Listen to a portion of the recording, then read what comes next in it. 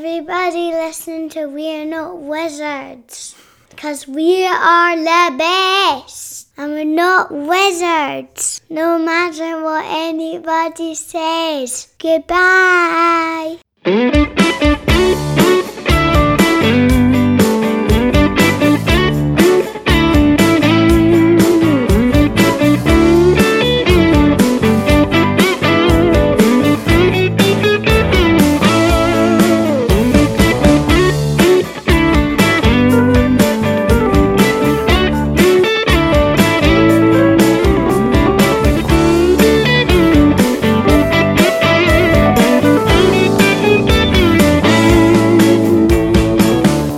I don't know. Is this even started? I think this has started.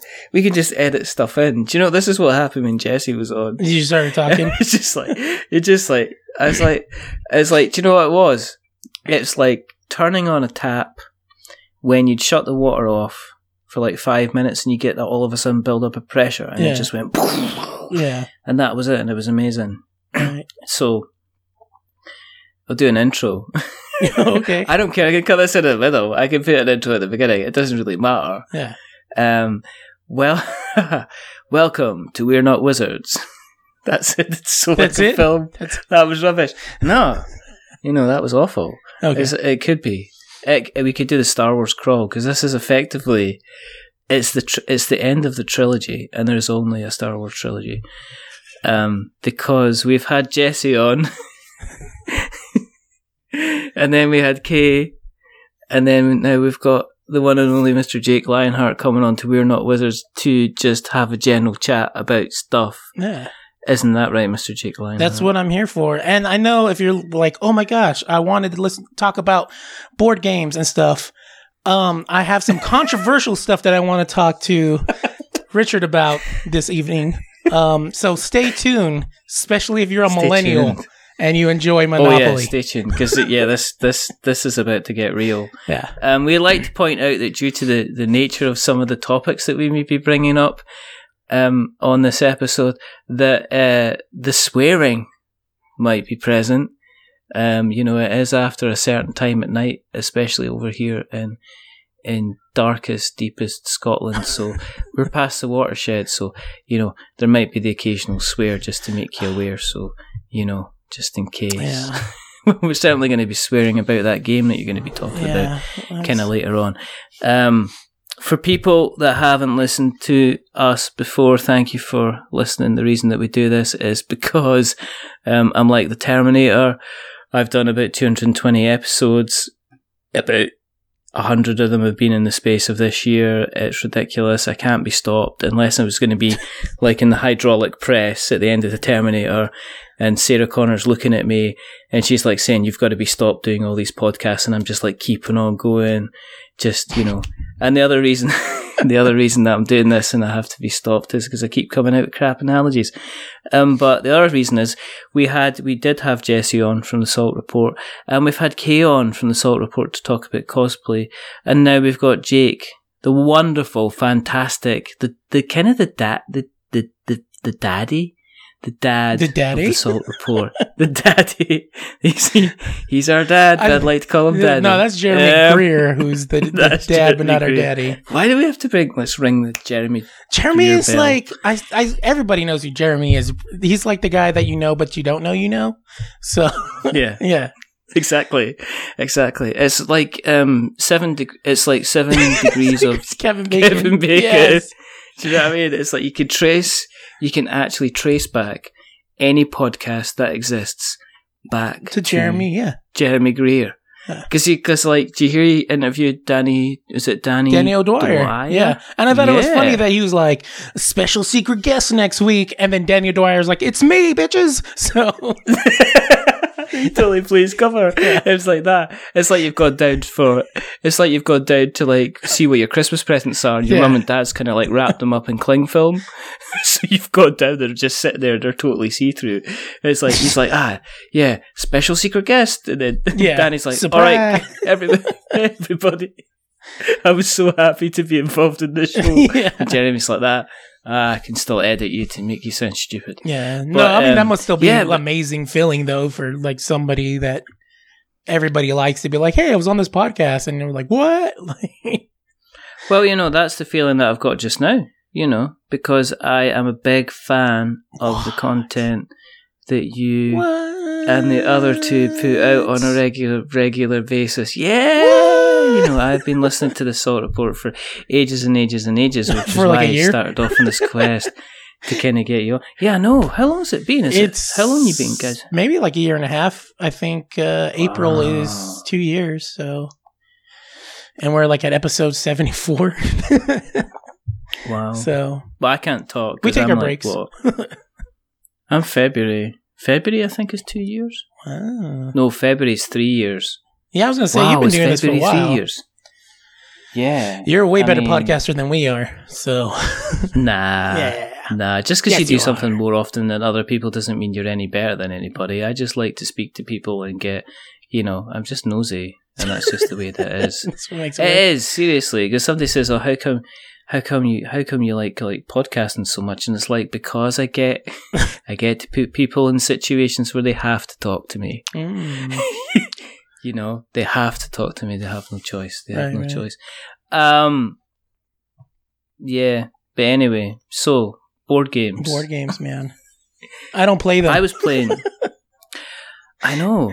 And that is just it's not because I don't want to. It's that, I think in the hood, people are like, no, we don't play board games. We don't got time for this. Why play Monopoly when we can actually go make real money? You know what I mean? I think that's what it might be. But how many times has somebody been stung with a bag of Monopoly money? Yeah, that's true. How many times have they done a deal, and they've opened up and they've like, damn, I've been given a whole pile of community chest and chance cards and some pink $50 bills. I don't know. That's why we didn't get you on. I was like, you always try and say, well, is there a tenuous link to doing board games? But, it's not. As I say, this is a special thing. Yeah. It's about the ending of the trilogy, so it doesn't need to be... But yeah, no, it's all good. I'm fascinated, though, because some of the board games you talk about are really cool, but I'm just you need people to play, and none of these ghetto people want to play with me. So... and then I think about D&D, I'm how am I a nerd that's never played D&D? And it looks like there's no opportunity for that to happen, because I would imagine being in a room with somebody to teach you would probably be the best way to do it. Not like that, you can't do it over the internet, but I would imagine hey, no, this is what you do, blah, blah, blah, you want to do this. Probably a lot easier than over Discord or Skype or something. But you get groups that do play online. Yeah. But I think it's one of those things where you've maybe done it before. I mean, the first game of D&D I ever played was on a face-to-face basis, and it was just a general kind of role-playing game. Mm-hmm. And I remember I went for about 2 sessions and it was very dull. I didn't go back because the guy was so fixated on figures and numbers and stuff like that there was no story. It was all about, it's I sit up in bed, if you could roll a dice. It's no, I'm not going to roll a dice for sitting up in bed. I don't want to be. And that was kind of what it was, which kind of stopped going back. But you do get these online things. I think Roll20 is one of them. And you can actually get people that kind of play online. But you're right. For you starting off with a group and getting your stuff together, I think it's better to have somebody saying, right, you should be doing this and you should be doing that. Yeah. Because your Roll20 stuff is, a lot of it's automated, so you kind of get around the kind of the dice rolling. But then again, it's the whole thing is, how do you sit a friend down and say, actually, can we get some cardboard to the table? Because a lot of the time they would just turn around and say, well, first of all, I don't like Monopoly. And secondly, we're not kids. Right. So why are we, and I think one of the things is the board game, I mean, from somebody who sits outside the board game hobby, mm-hmm. Who doesn't have much of an... I mean, what's your thought? I mean, what do you see when you look at the board game hobby? I know that you listen to me now and again, but what, as somebody that's staring in, is it an accessible thing to get into, looking from the outside for somebody to think in it, or is that just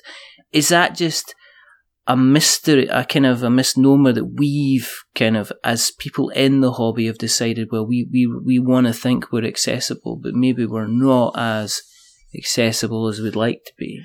Yeah, see, like, that to me is, like, the interesting part of it, because, like, you know what I mean? You'll watch stuff like, well, like Critical Role and all these, like, shows for that, and then, what was his name? Wesley from Star Trek has his tabletop game. Yeah. And so you watch this with all these, like, hey, they bring on YouTubers and celebrities, and, you know, they have role-playing games or, like, whatever type of games, and they look fun, but then, like, I'm in the situation where I'm like, oh, like, of my friend group, I might be the nerdiest one, so they would be like, no, I don't, you know, no one that I know plays board games, other than it's like, hey, it's Christmas. We've got, you know, of course, everybody brings that up. Monopoly. What's another one that they bring up? Maybe, is it Taboo or something like that? Or what's the one with the Cards? You have your phone. Cards Against Humanity. Yeah, not even Cards. See, that's the thing. Nobody that I know plays Cards Against Humanity. Not even that game. Yeah. One of the ones we had got was like a card game, and I'm totally spacing on what it is. And it's like kind of like, it was a Kickstarter too, where it's you do voices or accents. And so you'll pull out a card that says like, oh, Southern accent. And then you have like kind of like your shuffle of 5 cards, and you have to pick kind of like the best like thing to say in that accent. And a lot of them are like outlandish, like, you know, like, I don't know, you have Southern accent and you have to say like, you know, I got burrito junk down my top or something. I don't know. But like, that was like kind of funny, like everybody trying to do accents, and it's like everybody sucks at it, or somebody's really good at it, you know? But other than that, like, no, like some of these like fun games that you talk about, or that you do voiceover for Kickstarters. Whoa. What ding, a plug. ding, ding, ding. What a plug. Oh. Ooh. That just happened. Yeah, it just happened. That was just like... Cut to the commercial. Cut to commercial right now. Go, boom. I'm not going to do that overlay. Do you know, I could just do it here. Yeah. Do you know, I recorded that thing about, 25, 30 times? Oh, wow, really? Because one of the things, when somebody asks you to do something, it's not like I was confident enough to say, well, I'll do it 3 times and then I'll send it through. Right. I kind of did it a couple of times and said, okay, here's a sample. And then they came back with some notes, and they went, okay, could you do this, and could you emphasize this, and could you emphasize that? Yeah. And then you're like, okay, I got to do all this. So then you became very self-critical. Mm-hmm. So then you're listening to you're kind of doing it, and then you're listening to it, and it says, you know what? I'm just going to record this like so many times with so many different inflections. Yeah. And I am just hoping that one of these kind of takes place. It's as you mentioned, the game's terminus breach. It's like a tower defense. It's a tower defense game, and they said we needed somebody with a Scottish accent, so that's why I did it. So it's going to be interesting. I just had to plug that in. I'm like, this is a great place for a plug. No, you just make me all embarrassed. You know, I'm not good at accepting kind of compliments and stuff like that. Oh, you're the best. Just accept it. But anyways, going back to what you're saying, like I think it would be fun. Like, I've had one friend invite us over and we played a board game, and again, like, we played it that one night, and I had a blast. It was super fun. Couldn't tell you what the name of the game was, but I really enjoyed it. But it's just that I don't know anybody, and I wouldn't even know what game would be like, other than like Apples to Apples. I think is another like basic, like, it's Christmas, Thanksgiving, family holiday. Let's get together and play a silly game. But like those fun epic games that you talk about are some of your guests who are kickstarting or coming up with these very creative, awesome games. I have no idea how to get into any of that. And I guess some of it might even be like, oh, just go to your local comic book shop. But then I'm like weird. Like, I'm like, hey, fellow nerds, can I pull up a chair? You know what I mean? Like, how do you just stay fellow kids, Steve Buscemi? Yeah, exactly. Hi, I'm not a narc. I'm like 35 years old, fellow kids. Like, exactly. Yeah. Exactly. But like, it's one of those like looking like on the outside of the window, like window shopping, like that looks fun. Yeah. I wish I had money for that. Yeah. Well, I've said this about like the best analogy that I've ever kind of heard or even used is the Willy Wonka Chocolate Factory one, where it's kind of like Gene Hackman No, it's not Gene Hackman. Gene Wilder. Gene Hackman. That'd be completely different. Gene Hackman as Willy Wonka. Gene Hackman as Willy Wonka. What are you doing? Were you picking your feet in Poughkeepsie? Kind of thing. Go through that door. Yeah. That kind of thing. Eat some chocolate. That kind of thing. But it is like kind of opening that door into this big, huge world, and you can be standing on the outside, at the other side of the door, and not even kind of realize. And it's almost like people that are playing, and you can have people that are kind of like living, within a matter of minutes from you, that are going down to the local store and they're playing, and you don't know anything about it, because it's still one of these things that once you're in there, it kind of opens itself up to a whole big huge community. Mm-hmm. But I think sometimes it's kind of, people talk about, well, it's accessibility, but I think it is almost the case that I don't think that people would jump in off their own kind of own back and just say, right, I'm going to pick up a couple of games. I think they would go and do some research and pick up some games from there, or they would end up getting introduced by a friend and then getting in from there. That's probably a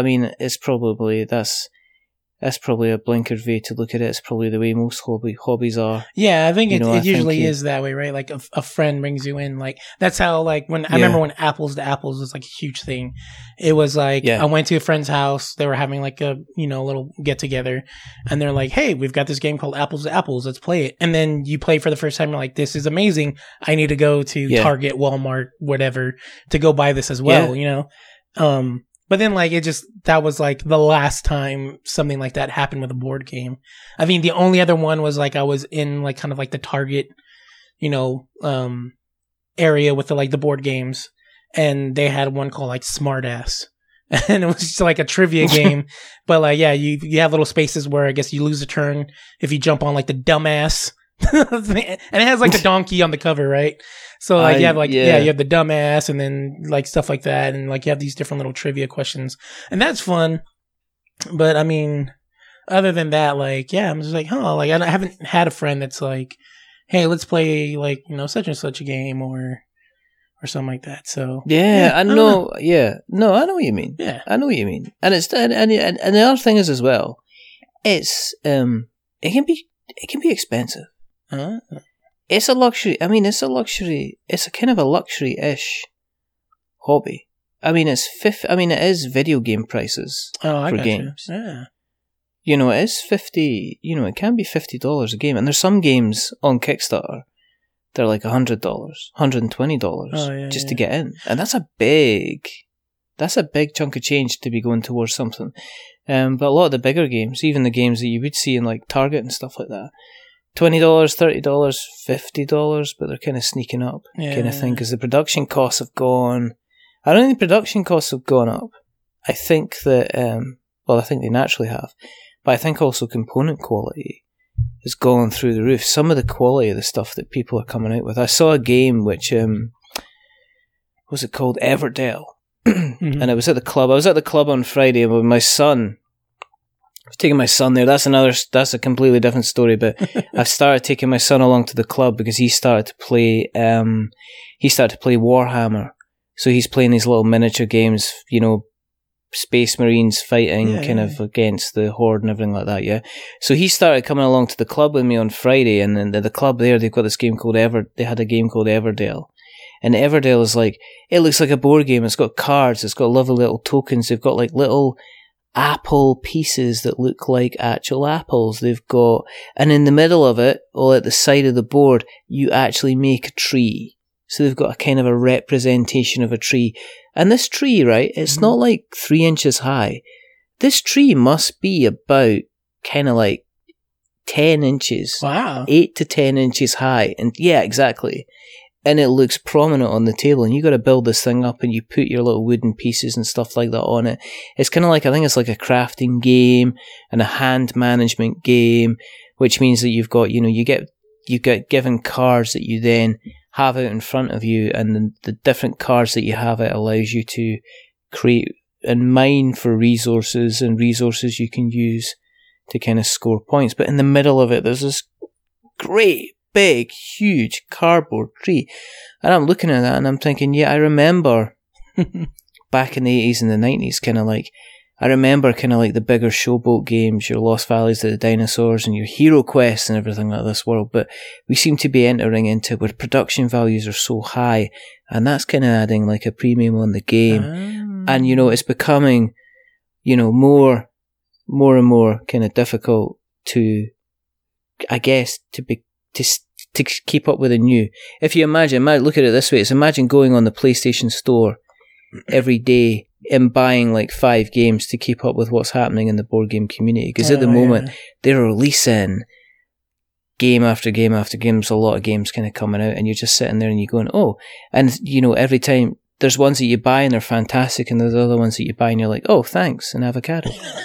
Because I've seen that. Yeah, I've seen that. You know, but at least you know you can own a board game even if you can't own any property. Because I saw this, and you said you wanted to talk about it. Monopoly? I thought this was a meme, a joke, a gaffe. I couldn't believe this was real. And then, like, sure enough, like, I even took a screenshot. Did you read the back? Or read any of it? It says, Monopoly for millennials. Forget real estate. You can't afford it anyway. Wow. Like, what a freaking slap in the face. You can't afford real estate, millennials. And then like I gotta read this for those that like haven't. It says, adulting is hard. You deserve a break from the rat race. Live a little.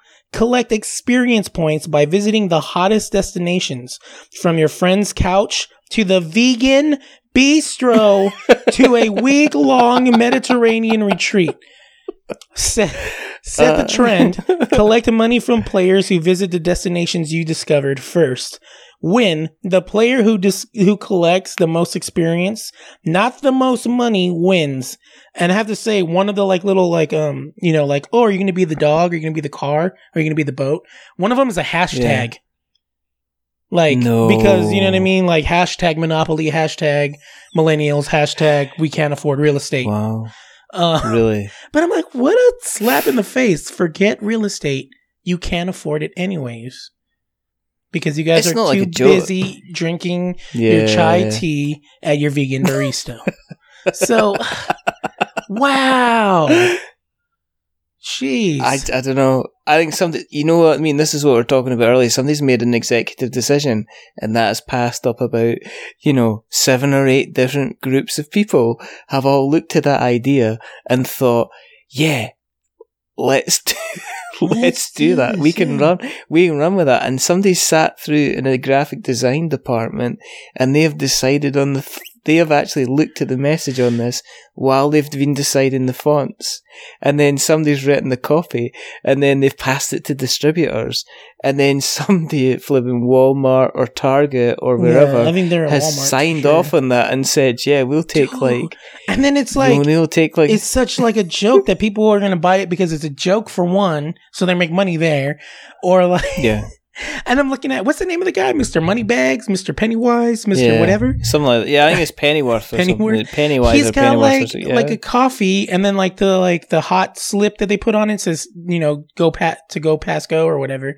He's wearing a participation badge ribbon. It says participation. I can't even really read it, but the big letters says participation. He's got his earbuds on and his like fancy glasses taking a selfie. And I'm like, wow, like, I'm just like, are there racist monopolies too? Like, is this like testing the waters? Like, especially in America, like the climate we're in, where apparently being racist is okay. I'm just like, what's next? Like, I'm like, please don't be testing the waters, because that's just wild to me. I think somebody thought that's a really good idea, and it's a really, really funny idea. And then there will be people that will be going like, why are you taking the piss out of us at the fact that you, if this is in a previous generation, thanks for wrecking the economy and meaning I know this is really, really funny for you, but I'm going to be renting for the rest of my life and never actually owning a house. Yeah, and you want me to be rolling some fucking dice over it?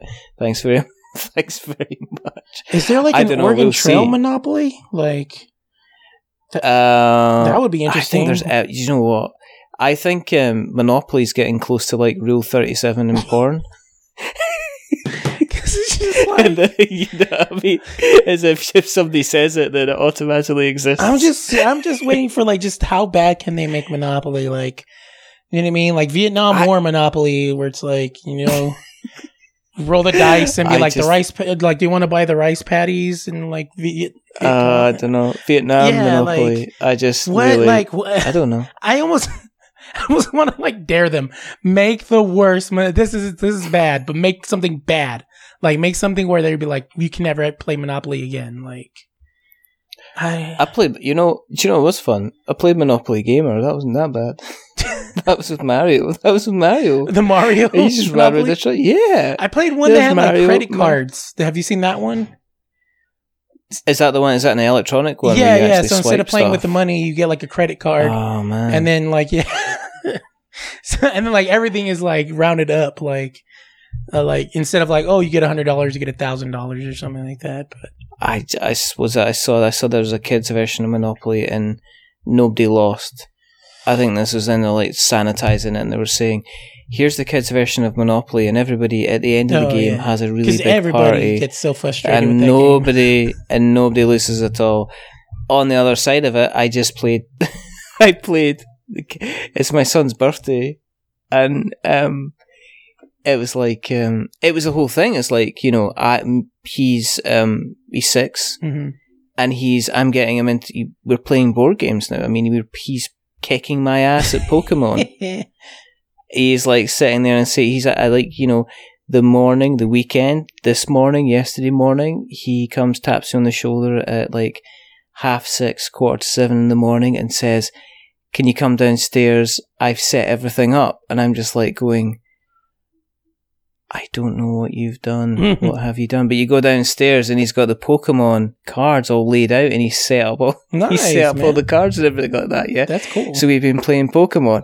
So I think, you know, so we've been playing games. I not sanitize the rules. I simplify the rules a bit. I start off at the base game, and then I build up and add on rules as we go. So he's slowly learning some really, really complicated games. He was playing Warhammer with his older brother today. So he was just rolling dice, and he doesn't know what he's doing. He's rolling dice. He knows that he's fighting the bad guys in space. He's like completely happy. Yeah. But then he got told it's his birthday, so he got asked, you know, kind of what he wants for his birthday, and you know, he says, he really wants a board game, so he got a relative kind of bought the kids version of Cluedo, or Clue, as you guys across the pond would call it. What do you guys call it? What did you say it was? Cluedo. Cluedo. Like noodle, but Cluedo? Well, no, with a D-O on the end. I don't know why. Cluedo. Yeah, Cluedo. And we just call it Clue. And I have no idea why that is. I've got to find that out, why that's a differentiator or something. I have no idea. Anyway, the kids version, mm-hmm. You don't kill anybody for obvious reasons, right? Okay, but you've got... you should imagine. Nobody dies. You imagine... nobody dies. Everybody gets through. But you got to find out who ate the cake. What time they ate the cake, and what they had to drink with the cake. Huh. It's just the same thing. But nobody gets murdered. Nobody gets murdered unless they find out who ate the cake. I guess that's kind of a cute way to teach them the game. It's kind of. It's not like the Monopoly where everybody wins. Like somebody's like, who ate the damn cake? That's a big deal for a kid. So I can understand, like, with us, like, we're adults, murder, that's a bit, we have to get to the bottom of this. It's the same thing with kids. Like, are you serious? The last piece of chocolate cake? We got to get to the bottom of this, guys. But then again, once they found out who ate the last bit of chocolate cake, potentially you could move on to the next game and say, okay, who murdered the person for eating the last bit of chocolate cake? But it was like, that's what was going on. And so it was fun. I mean, I can only imagine you like telling your son that, like, you really like the cake game. Well, let's step it up a notch. Murder. Let's go. Someone died for that piece of cake, son. Let's find out who did it. Let's find out who did it. Yeah. Let's move on. I wouldn't know how, but I don't know, because like, it's like kind of strange, kind of. dialing it back to, and this is when my board game snob comes out, when it's like, it's kind of strange dialing it back to a game that kind of the entire kind of rules for the game appear on one sheet within kind of like 2 paragraphs on a piece of paper. But then on the other side of it, I played a game on Friday night. We played a game called Ravage Dungeons of Plunder, and those rules were on about 3 pages, and it was like going about as a group of orcs fight. You were like doing it from the orcs' point of view, so you're trying to go about a dungeon, try to collect teeth by killing enemies, but occasionally an adventurer would rock up, you know, like a barbarian or a elf or even a wizard, and you had to go and kick their asses, and it was so much fun because we got the wizard and we made him cry. Nice. which was kind of how it was. So I don't know. Millennial. I don't know. I think it's it'll probably sell a lot because I think people are buying just say, okay, let's see. And then there's like so many collectors because there's so many collectors versions of the game too. So it'll make money. It's just to me. I just feel like millennials get such a bad rap, and it's just like you realize like they're going to be running the world, not that far off. Like it's pretty interesting. Like maybe we should be like like bringing them up with us, not like trying to poke fun at them every second of the day. But I mean, if they do something funny, then yes, let's all point and laugh. But at the same time, it just concerns me that I'm just like, especially with that, like, you'll never own real estate because you can't. You're a loser. You're too busy with, your social media. So just enjoy experiences. And I'm just like, come on, your social media and your 3 jobs. Yeah. And, and your vegan barista, what was it, bistro? I'm sorry. God, what's the joke? Like, houses aren't selling because millennials aren't buying them, and I know. And it's like, well, they don't have any money to buy anything, so what are you kind of expecting them to do?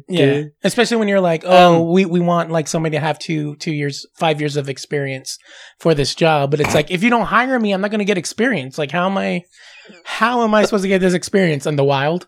Like a wild experience has appeared, so like I get, you know what I mean? Like bringing back to Pokemon, wild experience. My group, exactly, and then you get the dink.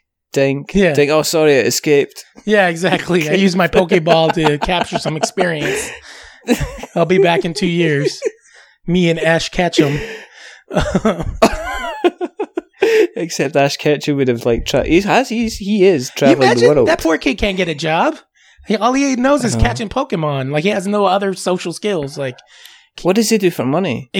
Just Pokemon. Like, what does he do for what? He has to capture these poor, cute animals and sell them for like blood money. He sells them? Do you think there's an entire dark version of Pokemon? Oh, totally. Like where he's like selling off Bulbasaur leaves off their back, and like elephants and their ivory. Like it's like Bulbasaurs and they're like petals. Wow. Yeah. He's down the market like selling Magikarp.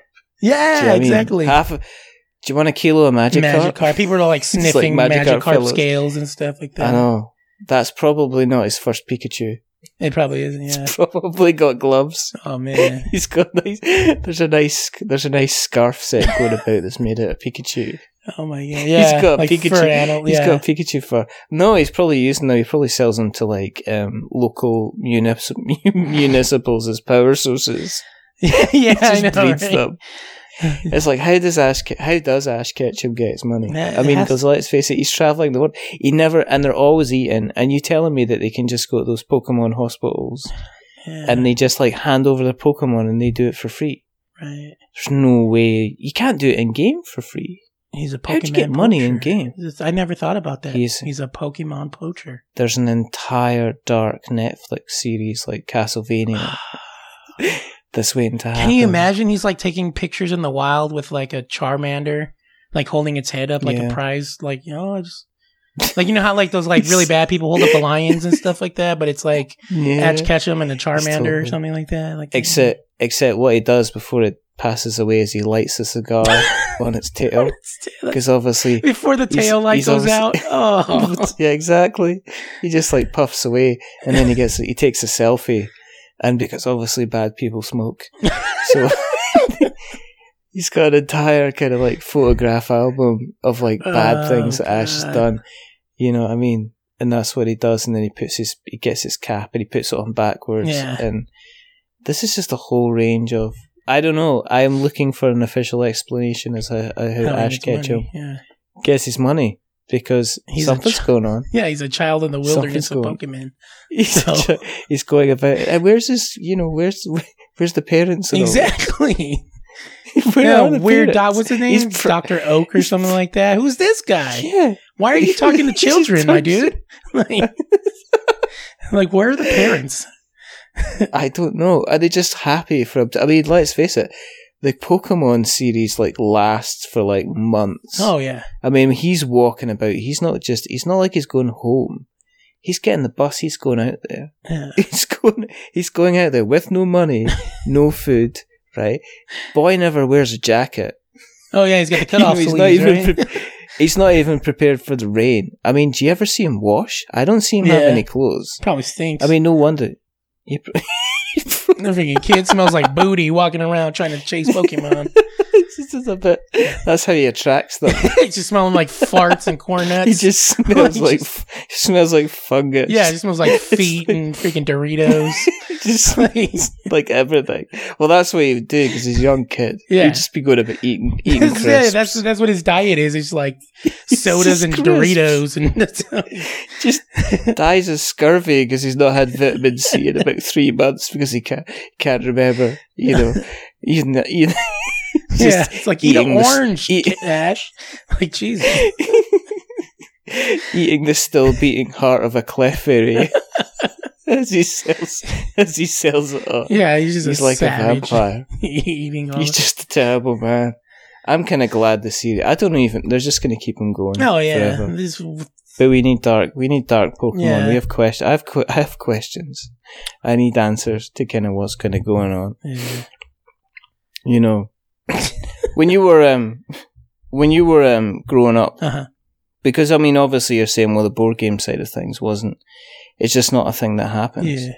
But you said that music, I mean, one of the things that you do, and we'll be making sure that, there's so many links going in these show notes for to your music stuff. Because you do kind of music, you do a lot of that thing where you talk very rhythmically over music and beats in the background, kind of rappy, hip-hoppy type stuff, which you young kids are doing. The young millennials that don't have money for real estate listen to the type of music I make. Yeah. Exactly. My favourite tracks you've done is the one that you said. It's called A Pile of Avocados. It's one of my favorites too. One of my favourites that you've done. Actually, now I need to go write that song because it's not real. Pile of avocados. I'm featuring Filthy Wizard. You could just have Kay in the background going, "Oh, an avocado," and just sample that and just have that all the way through. The hip hop stuff, and especially the rapping kind of stuff. How long have you been doing that for? How do you kind of get into that? What's your? Because I don't know if you've actually told this my origin kind of story. Told your origin story. I mean, you were into kind of this is it. I mean, this is the last thing we've done. The flashback. This is the flashback episode on Netflix. We have a conversation, and then you say, "Yeah, an avocado episode, an avocado episode." An avocado episode, and then it goes and you're just back. You're back to the beginning. Oh man! Was it a case that did you grow up on hip hop and then start, or was it just part and parcel of? Did you start rhyming at the same time that you were starting kind of listening? No, I think I've always been into music. It's kind of like I guess interesting. I don't know how interesting it'll be. I think it's interesting because it's my story, right? So it's about me. Me. Oh, me. Exactly. Let me tell you about me real quick. But let me tell you how much I love me. Me. See, my TV's not on at the moment, right? So all I can see is a beautiful reflection of me. You. And you're lying on the TV, so me. I'm on the TV. Me on TV. There couldn't be anything better. But no, I've always grown up with music in, I guess... in my household, I guess. My dad played guitar. But he passed away when I was 5. But he had like guitars all over like the house. So that's I just grew up like knowing there was guitar, so music or whatever. And I remember I got in trouble one time as a young kid because he had this like really nice guitar, like acoustic guitar in a case. And me being a kid, I'm like, oh, you know what goes well with guitars? Pianos. So I took my crayons and I turned his guitar case into a piano, and I would pretend to play piano on his guitar case. I got in big trouble because it took forever to get those crayon marks off the guitar case. But yeah, so I've always had that. My mom is actually Mexican, and she learned a lot of English by listening to, I guess, what we would call oldies, like Elvis, Creedence Clearwater Revival was one of her favorite bands. Richie Valens, all those guys, you know, back in the 50s, 60s, stuff like that. That was like her her jams back in the day. So like I remember growing up listening to oldies like Temptations, all that stuff. So music was always in there. And then I think I just like singing. Even though I'm not good at it, because I remember there was a couple of times in school where they would have the big assemblies and they're like some song they're singing, and I'm pretty sure just off key, I'm like, bah, bah, you know, just singing all loud, and all my classmates looking at me like, why are you singing? Like, this is not cool. And I was just like, I didn't know it wasn't not cool. I thought we were singing. I thought we all. Did you get people going, Jake, are you okay? Yeah. Jake, like, why does he sound like a dog dying in like the back of You go to the principal's office. You know you're not allowed to bring injured animals in school. Anymore. Yeah. but yeah, so then I just grew up doing that, and then I think just naturally when you're like listening to music, you pick on stuff, like you pick up on like harmonies, or I guess what later on would pay off in hip hop is like the ad libs and stuff like that. So I remember, do you remember the cartoon Tiny Toon Adventures? Yeah, it was kind of like the young kid version of like Looney Tunes. Like, so I remember that song would come on, and like I would like do what we call in like hip hop punch-ins, where like Tiny Toon Adventures coming, da na na, and then you'd be like bam, bum, da da da, bam, bam, and like, you know what I mean. So I'm coming with, and I remember my mom coming in like, "What are you doing? Sing the whole song. Don't just throw it." Like, so I was like a hype man to like the cartoon. Like, you know what I mean? Like, I was the Spliff Star to Busta Rhymes, like, you know, rapping or whatever, just coming in on like the rhyming parts or whatever. And so I remember that stuck with me because I remember my mom just coming in and be like, why are you doing that? And just sing the whole song. And I'm just like, I don't know, Mom, it's fun. I'm having fun being a hype man for the Tiny Toons right now. And then I told you about bringing animals into the house. Yeah. And then I got to, I want to say middle school age, so maybe like 6th, 7th, 8th grade. And I had a friend who had an older brother, and they were all cholos. So I'm hanging out with the cholos, and they play an Eazy-E tape. And like, it was the coolest thing I've ever heard. It was Eazy-E's Eternal E. And it's that first song, Boys in the Hood, where Dr. Dre is like kind of like talking to his friends. He's all like, "Hey, remember that old stuff that like Eazy-E was kicking?" And they're like, "Oh yeah." They're like that I forget what they said. And they're like, "Yo, E." And he's all, you know, you can hear him like in the background like, "Hey." He's like, "Get off the piano and kick that old funky shit." And then you hear like the fake, like he's like getting off the piano, which I'm like, nobody gets off the piano like that. Like, brrring, like, you know what I mean? Like, no one does that. You just get away from the piano. But then like that first whatever he sampled for Boys in the Hood, that bam, bam, and then that beep boop, beep boop, and I was like, "This is dope. What is this?" And then like, of course, it was like the radio edit. So it was like the Boys in the Hood are always hard. You come talking that trash, and they'll pull your car. So I didn't even know they were cussing. But then, like, how old were you at the time then? I must have been like, how old are you? Like in like 7th, 8th grade, like maybe like 12, 11. Yeah. Something like that.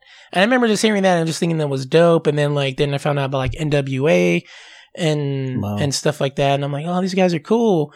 And I remember there was this like compilation tape, and there's this guy named Just Ice. And then I don't even know if anybody knows who that guy is, but he has like, you can say my name Justice, or you can say Just Ice. And I'm like, that's dope. I didn't even think, like, you know, I'm like a young kid, so I'm like, I didn't even think of your name that way. Holy crap, way to blow my mind. Justice or Just Ice. Like, you know. And then so I just started like. How long did you spend afterwards trying to write another name that was just like that? Double meaning and stuff like that. Like I actually ended up having a name. One of my first rap names was like that. It was what was it? I have to wait. Hold on. So I'll get to it because it's ridiculous. It's ridiculous. Okay. I want to hear this. So then I got into like that. So listening to hip hop, and then from there, you just jump onto like everything else, like whatever's mainstream, whatever's popping there. Like Master P was blowing up. Bone Thugs and Harmony ended up being like one of my favorites. Mobb Deep. Then like Goody Mob. I listened to all the mobs apparently for some reason. Goody Mob, Mobb Deep, all those guys. And then I think I was in like 8th grade when I was like, "Yo, it's time. It's time to do this." So then we started like writing rhymes and stuff like that in 8th grade, but like I wouldn't tell anybody. And then me and my other friends kind of like had like a group called the Road Dog Thugs because apparently you had to be a thug. Even though like we totally weren't thugs at all. Like we were the nerds in the hood, but we were the Road Dog Thugs. And then my first rapper name ever was Ghetto Thief, believe it or not. Apparently I had a problem with kleptomania back when I was 12. And they're like, you're Ghetto Thief. And I'm like, that's cool. Because then if I'd ever do an album, I could call it Grand Theft Audio. I was like, GTA, video games, boom. Wow. It never happened because I was dumb and 12. Mind blown. Yeah. But just, so that was my first rap name, right? But that can still happen, though. It can still happen. I think it's already happened. I think I was at like a Circuit City one time, and there was some rapper that had a thing called Grand Theft Audio, and I'm like, well, can't do that anymore. Someone beat me to it. But no, so that was the first, and I'm embarrassed by that one, Ghetto Thief. I'm like, what an idiot. But then this is interesting. Okay, so follow me if you can. In high school, I joined an organization called Sigma Beta. Sigma Beta is like a mentor group to a college fraternity called Phi Beta Sigma. The thing you need to know about Phi Beta Sigma is they are an African American fraternity. They were established in 1914, and they've always been an African American fraternity. And here I am joining Sigma Beta, their mentor program, a half white Mexican boy that looks 100%. I look whiter than white. I've seen your pictures. Yeah, you've seen my pictures. You could be Scottish. I mean, you're close to being Scottish. I just have like really dark hair. I think that's the only thing. Yeah. Did the Scottish people have really dark hair? I don't know. Some of them maybe do, but most of us don't. But anyway, the paleness could just pass. Super white boy joining this mentor group run by an African American fraternity. I end up becoming the president of this mentorship program. And I end up going with our group to a national convention in Los Angeles where I and one other dude, which, funny enough, the other guy was same situation as me, but he even looked whiter than me because he had red hair. I think he's probably Scottish. Yeah, he probably had Scottish or Irish in him. But his last name was like, his name was like Eduardo, whatever. But everybody's looking like, who you fooling? Who you fooling, Edward? Eduardo? Sure, I believe you. But like, Eduardo. Yeah, but like they're like, sure, Eddie. But like, so me and him are the whitest thing at this event, right? Yeah. And then so whatever, we had a good time. They were like, hey, you're doing a good thing, bringing in actual diversity with like, because we had Latinos and Asians and everything in our group, so it was like a big deal for, our little group to be so diverse. But then we're walking by because they're selling different items. You go to conventions, they have little vendors, and they're selling baseball T-shirts, but from like the National like Negro League back when they had a Negro League before like Jackie Robinson and all that stuff. Yeah. And I see one that catches my eye, and it was a T-shirt for the Atlanta Black Crackers, and I was like, "Yo, Black Cracker, that's fresh. So I buy it, right? And then the thing is, like, you have to understand that, like, my mentor in this program is a black man. And, like, when he saw it, he's like, yeah, you're the freaking blackest cracker I've ever seen in my life. So I'm like, boom, it's meant to be. So then I started using that as, like, my rapper name, Black Cracker, right? Really? And I probably would have kept it, but then I had another friend who was, like, a white dude that was rapping, and he's like, yo, bro, like, I don't think Black Cracker is a good look for you to become a Black Cracker and be rapping. I think you might want to change it. And I was like, what am I going to change it to? And then at the time, like, I was on rap forums on the internet, and everybody would just be like, because no one knew what I looked like, so everybody probably assumed I was a black dude. They would start calling me BC for short, like Black Cracker BC. And then I thought, yo, BC stands for like prehistoric times. I'm a young rapper right now, so at this point in my life, I'm prehistoric. So then my rap name became Prehistoric because, you know, I'm still like maybe like 16, 17, maybe even 18 by this point. And I'm thinking like, yo, I'm going to be this historic rapper. I'm prehistoric right now, yo. BC. And so, yeah, I went with like prehistoric for a long time. And then for whatever reason, me and my friends were having this thing where we're coming up with funny alternative names. Like I had a friend who went by Johnny Quest, and he came up with this ridiculous name, Hippopocalypse, because he was like really heavy set.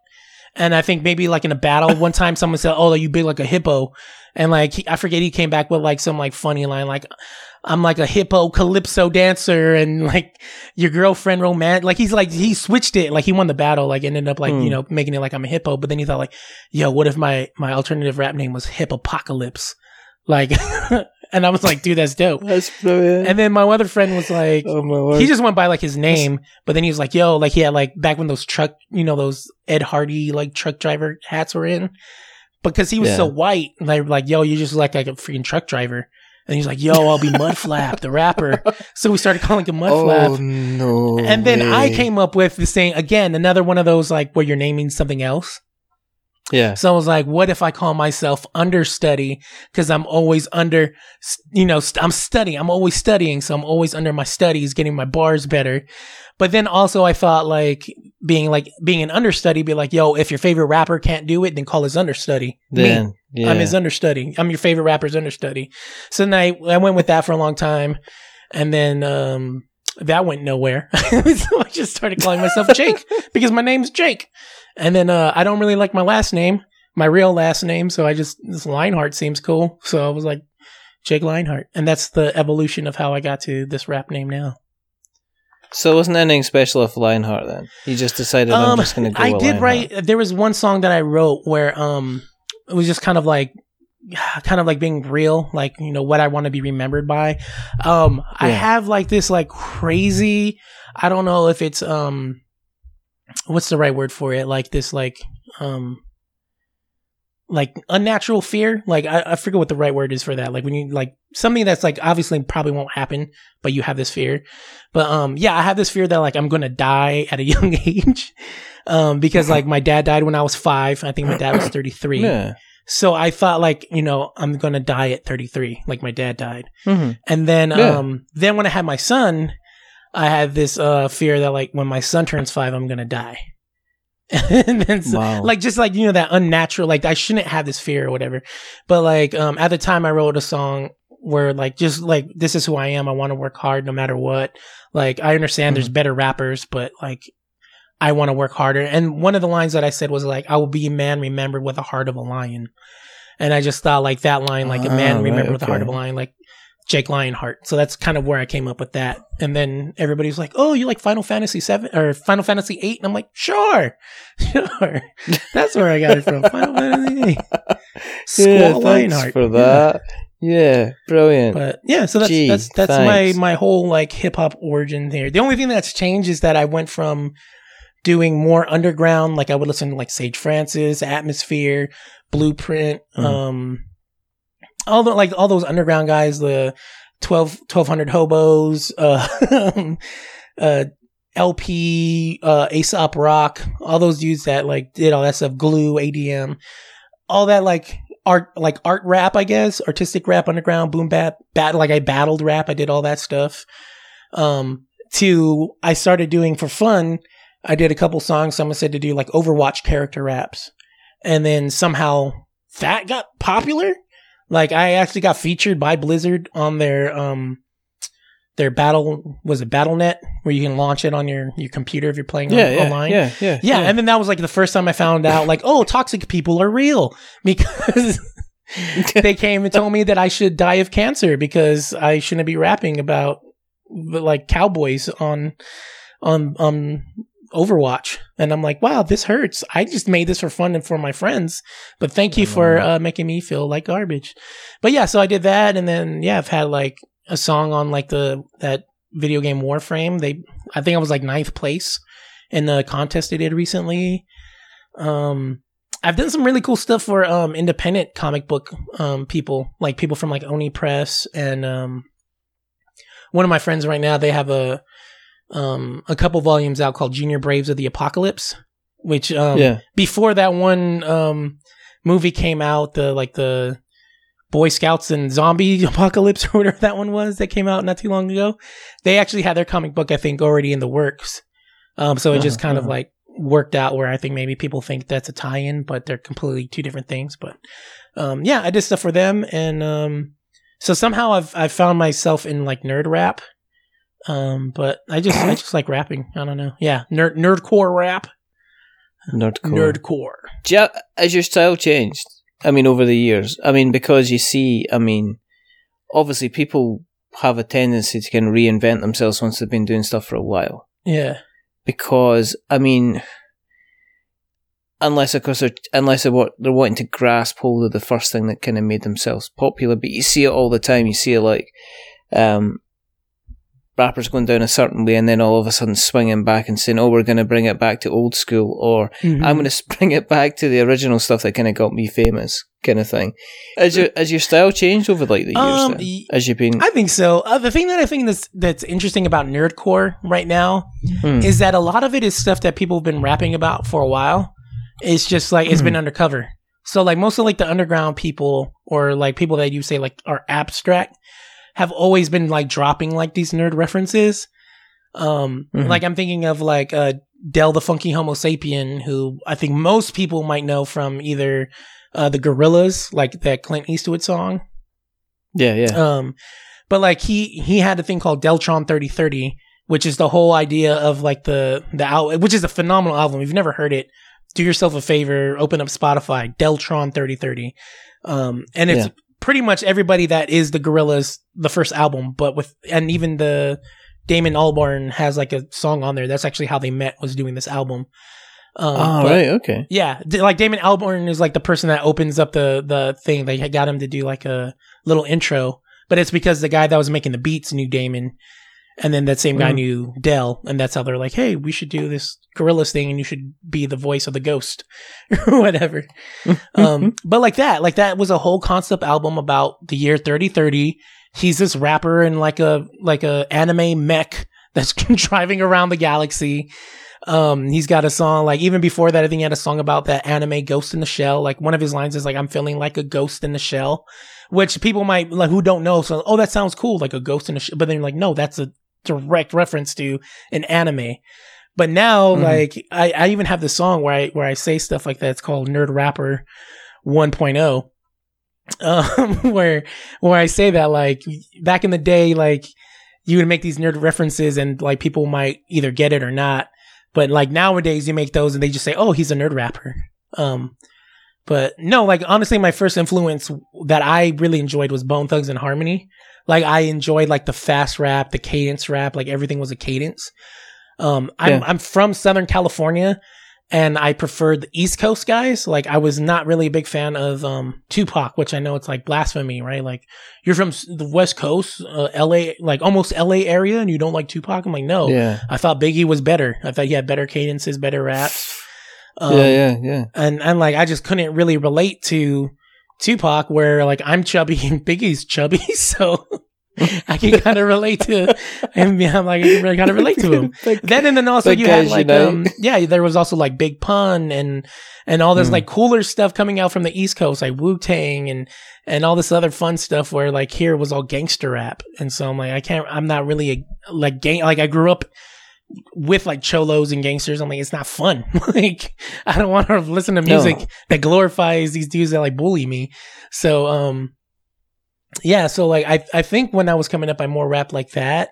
Then I got into like the battle like scene. So then I like everything was like a battle rap. Like everything was about cutting somebody down or being the better rapper, having the better bars.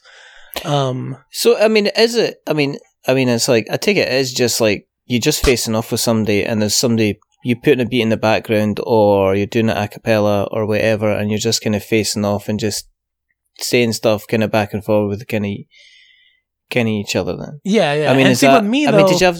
With mine, it was you always had the beat and it was always freestyle. I think the thing that's interesting now is like you'll have the acapella ones, but they're not freestyle sometimes. A lot of times it's like they have like notes on the people and then they have all these like bars written out pre-battle. And I find that interesting. Like even now, like when you say, let's get in a cypher, like there's one that I'm honestly contemplating and doing. There's like this geek cypher that like all these like predominant like YouTube nerd rappers did. But I'm like, they're all written raps. And I'm like, to me, like a cypher is just like a fun freestyle session. That's what a cypher was. Like there was a battle for freestyle, like battle raps. And then cypher was just like, yo, we're just going to get together and just spit whatever freestyle you want to spit. And so that to me, it's weird that now, like even mixtapes weren't about like, that's just a solo album. Mixtapes used to be like, this is one song from one artist, another song from another artist. And they were actually on cassettes. So it's just weird the way how hip hop has changed. But like, that's when I'm kind of like, like, should I do this? Like, should I just do an old school, like just record myself doing a freestyle or just do what they're doing? Because the cypher to them is just written bars. So, but no, it was all about like, you had the beat and it was literally thinking on the spot, how can I out rap this person? Like, whether it be their name, calling out, obviously, like to prove that you're actually freestyling, like like this is not, you know what I mean? Because that was the epitome of like what a battle was, to prove that you're making it up on the spot. So making fun of their name, what they're wearing. I remember there was one battle where I was going up against this dude that like looked like a thug guy, like he was pretty hard looking, and the whole time when he wasn't rapping, he was looking at his girlfriend or whatever, and then whatever, like, you know, that's just more support. And he's just like, yeah, I got this girl. And then so it was just like, yo, that's the thing. I'm gonna hit you right there. I'm like, you're so chicken, you can't even look at me. You know what I mean? So like, boom, I'm hitting you with that. And then all of a sudden he's like, you know, I kind of have to look at you now because you called me out on it. You know what I mean? So that's what it was about. It was like about like making up stuff on the point that made it. And so like, I don't know, you get very like in the end. I don't even know how to explain it. Like my writtens are very, very different from my freestyles. Which I don't get the freestyle that often because I feel like no one really is like into freestyles like they used to be, but. Are your freestyles are your freestyles simpler? As in when you're freestyling, are you likely to pick kind of simple phrases or do you make the written stuff more complicated so when you're rhyming stuff together? It's weird. Like I feel like with the freestyle, it's just, it's like literally like anything is possible. Like I've had one person say like your written should be like a focused painting while you're like your freestyle should be like a sketch. And for whatever reason, I don't like. It's more fun. Like I feel like if I mess up, then I mess up like a sketch. You know what I mean? Oh, whatever. I'm just sketching. But like at the same time, you can try stuff that you never been able to try. Like I feel like okay, like if I do like a written and to be like, I got 16, I got 16 bars to deliver on this flow. The first one fires, second just as hot, 14 left to go. You know what I mean? So I'm like, now I'm like, okay, I'm thinking about it. Okay, that's, I already killed 2 bars, so that's why 16 to 14, boom, whatever. But if I'm just freestyling, I'm like, off the top of the dome, I be spitting the poem, didn't understand where I'm going, so I'm going back home. Like, you know what I mean? I'm just whatever. And then I can find more of like I like doing like the whole, especially in the freestyle, because I think freestyle is more about like poppy, flashy right now. So it's more about like the skibbity dibbity doobity bobbity pippity poppity. You know what I mean? Like, so it doesn't really even matter what you're saying because it just sounds cool. It's a freestyle, boom. And then it's also about like trying to find, as you're kind of muttering nonsense, try to find that one thing that's going to hook somebody and make them go, oh, like I remember being in a freestyle at a party one time and having this dude like just like, you know, like the tough guy, I'm a rapper, I'm gonna blast people, you know, and like I think I just remember it because of how people like lost their minds when I was like, oh, you causing trouble, rubble. I'm like Ronald McDonald. I just want a double. Like talking about like there's like In-N-Out has this burger called a double, like a double cheeseburger. So like rubble as in like the Hamburglar. So rubble. I'm coming to steal your double. And people are like, and didn't matter what else I said. Didn't matter what else this other kid said. The fact that I had that one bar. Boom! I won. I won whatever we were. I don't think we weren't battling. We were just ciphering. But by the end of the night, everyone was like, "Here's a beer, bro. Here's a beer. You have the freaking double rap." And I'm like, "Thanks, dude." So like, it's the weird thing between like writtens and stuff like that. But like, some people do. Like, I think people have phenomenal written rap. So like, I'm like, I can't be upset that they want to choose to write their raps out, but. To me, like a well-rounded MC was a person that could do everything. Like you could write a good written and you could freestyle. Like dudes like Eminem. I think that's why he took mainstream by surprise because he was like in the same like place I was at. You can write these crazy, phenomenal written raps, but if you throw him on the spot, he's gonna kill you with a freestyle too. Guys like his buddy Royce da 5'9" are only known for like writtens, and Royce da 5'9" can kill you with a written. Like he'll end your career with a written. But I don't know if he can freestyle. Yeah. I don't know if that's his bag. But since I've been talking about rap, why don't we talk about your bars? Because I don't know if anybody knows that you actually have bars. You're like an extraordinary rapper in your own rights. I am not an extraordinary rapper. Yes, you are, I've done sir. some I've stuff heard in it. The past. I've heard it. I did a Destiny rap a little while ago. I've done a lot of stuff. But it's us, I couldn't do anything on the spot or anything. I'm a terrible. My problem is I'm a perfectionist, so I would go back and do it again and do it again and do it again and do it again. Because my intro to hip hop was NWA. So I was 13, and then I went round to my friend's house, and they said, I don't know what we were listening to at the time. There was a mixture of whole different things that we were listening to, and I think, do you know what it was? When I was in first year at high school, that was when Bon Jovi in Europe, and those rock bands, Living on a Prayer was out, Slippery When Wet, the album was out, Yeah. So everybody's was growing their hair and there was perms and it was this glam. We just come out of the 80s, we just come in, we just come into the 70s and the 80s. So you're like at 86. So it's like the romantic rock kind of stuff. And then you got into high school and all of a sudden it was like Bon Jovi who came from nowhere. And I remember going round to a friend's house and he's just like this. He's like, you've got to listen to this. And I was just like, whoa, come on, man. What are you talking about? And it's like, and it was NWA. Straight out of Compton. Yeah. No. That'll do it to you. I'm 13. I'm 13 years old, yeah. I'm 13 years old, white Scottish guy. Yeah. sitting in this room it was summer. It must have been like in the summer holidays. So it must have been about July, August time, yeah. And putting this album on and just because the thing was, right, you never got swearing on music. You never got to hear kind of swearing or anything. There's no cussing on records or stuff like that. I think I remember like INXS released an album and they've got one line, I think, in this thing called Guns in the Sky, and he goes, I'm sick of it, it's a load of shit. And I was like, whoa. Yeah. Michael Hutchence, God. You're so fierce.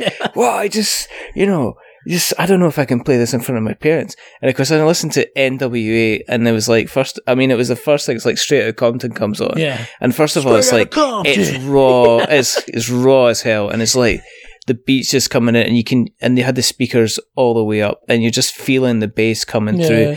And then, Ice Cube comes, and that was me. I was done. I was, sold. And I was like, okay, what do we do next? And then, of course, what we did is you did what every 13-year-old boy did in the 80s, is that if somebody had an album, and you used to have these hi-fi things, so they'd have the stereo hi-fi. It's not like nowadays you get MP3s and copy MP3s. Yeah. He had the album, he had the decks there, so he took his deck, he played the album, and he got his tape. He got his tape machine, which was connected. It was a stereo thing, and he just pressed the record button and had that was NWA on the cassette. And of course, what I did is I went home. And I listened to it all the way through, and I remember listening to it, and I remember somebody saying, was it? They were in the paper because I think one of the radio stations in the UK I don't know if it was Radio 1 or Radio 2 or something like that, but there was a newspaper report that said basically as one motherfucker followed the next motherfucker, the record was unceremoniously removed from the because people hadn't heard this before. I mean, you hadn't. Yeah. This is it kind of going. So I was like really, really into it. So I listened to that, and then after that, I think, well, what else is there? And then Public Enemy came up, and it was Fear of a Black Planet. Takes a nation of millions to hold us back. So you got to imagine my mindset at the time. I'm like hearing all these messages about how terrible I am because of playing. I'm just like absolutely digging it. But at the time, you kind of write stuff down, but I'm not. The style was always kind of like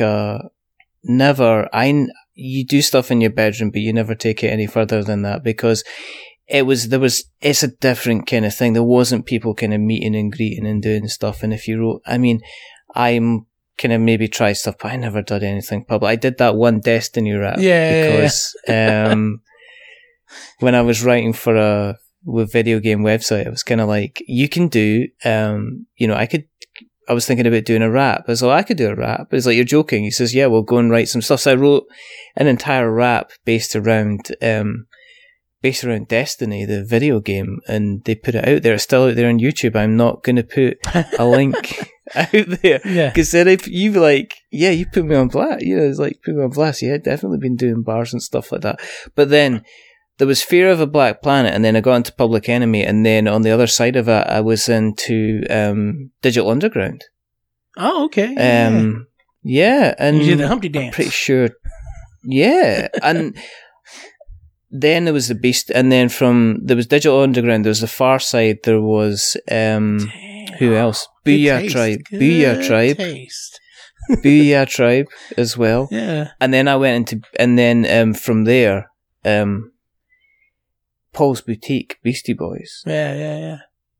And I remember we had the original CD, and at that time, when you folded out CDs, the cases, the inlay, they were thick. Yeah. And the reason that they were thick is you could take them actually out. Or cassettes as well. Yeah. Cassette tapes. It wasn't necessarily CD covers. They had forgotten about that. But cassette tapes, you could take the inlay of the cassette tape. Kids, way long ago, we used to have music on little tape, not on MP3s and little tapes. We used to put them in a machine, and they used to be in the cassette tape cases. You used to take these out and unfurl these cassette tape inlays that used to have the lyrics on there. And I remember just sitting through there and learning as much of Paul's Boutique as possible. Kind of 5-piece chicken dinner. And what got me was the way that the rhymes and the raps kind of work. Just the whole, because I remember the whole, I met a girl last night with a peculiar cackle. I laid the bait and she took the tackle. I had too much to drink at the Red Lobster, and the room spinning around like the blades of a helicopter. Never met a girl who was too finicky. If the press out of the way, then they're going to finish me. You might know this. You might have witnessed me. I've ate spinach and a bee called spinach. I shed light like I shed fur. Spin around town like Raymond Burr. I'm so high, calling me your highness. If you didn't know me, they pardon my shyness. I learned that whole thing, the whole way through. Yeah. And just I was always kind of like, I've got like a bit of an audiographical memory, so I can remember. Yeah, that was like me with stuff all the way through. With like CeeLo. I had the same thing. I had the Goody Mob on tape, and like a lot of people don't know CeeLo rapped before he was like a singer, and so like he had the one where he's like, I've been underestimated, but I waited so but I'm patient, so I waited oh man, I already forgot it. I had it and I lost it right now. I got nervous in front of you right now, but under pressure. It had this rhyme that like I just remember like, and the other one was like oh my god, it was off their album Soul Food, and like he had this rhyme where he's all like what was the name of the song? But like it was just like this like brilliant like I moved into a house complex with a serial gate and like just like painting this picture, and I'm like, yo, like, and they like stuck with me. I think I'm just drawing blanks just because I'm like on the spot right now trying to like remember raps. But yeah, like the same thing, like you had these like booklets you could pull out and read their lyrics. I remember like being a kid and wanting to be a rapper. Like that was the biggest thing. Like if I could get onto a label so that I can put out a CD, and then thinking about like how you would like put your lyrics in this book, and like, cause you know, like a lot of them, like they would stylize it, right? Like they would have like borders and stuff like that. And then like your thank yous were a big deal. Like reading the rappers' thank yous. That was a big thing. Like who are they thanking in this thing? You know, and it always ended with, and you, the listener. You know what I mean? Like you thanking all your friends or whatever. Yeah. I think the funniest thing was I got Ice-T's Power album. Because my dad says, like, what do you want for Christmas? And I think was it Iceberg, the one before? So my friend had that, and he says, "What'd you get? Did you get Power?" He says, he kind of took me aside and said, "I'm not sure if we could get you this album." Yeah. I was like, he says, "But why? You know, I like the music." Because he said, "Have you seen the cover for the album?" And I was just like that. What? Do you remember the cover for it? No, I'm about to look it up right now. Do you know, it was Ice-T. It was Donald D? And it was his wife, and his wife was wearing some kind of bikini thong, and there was nothing left. And you turned it around, and my dad says, I can't tell your mum I bought you this. Yeah. It would look like I've got you.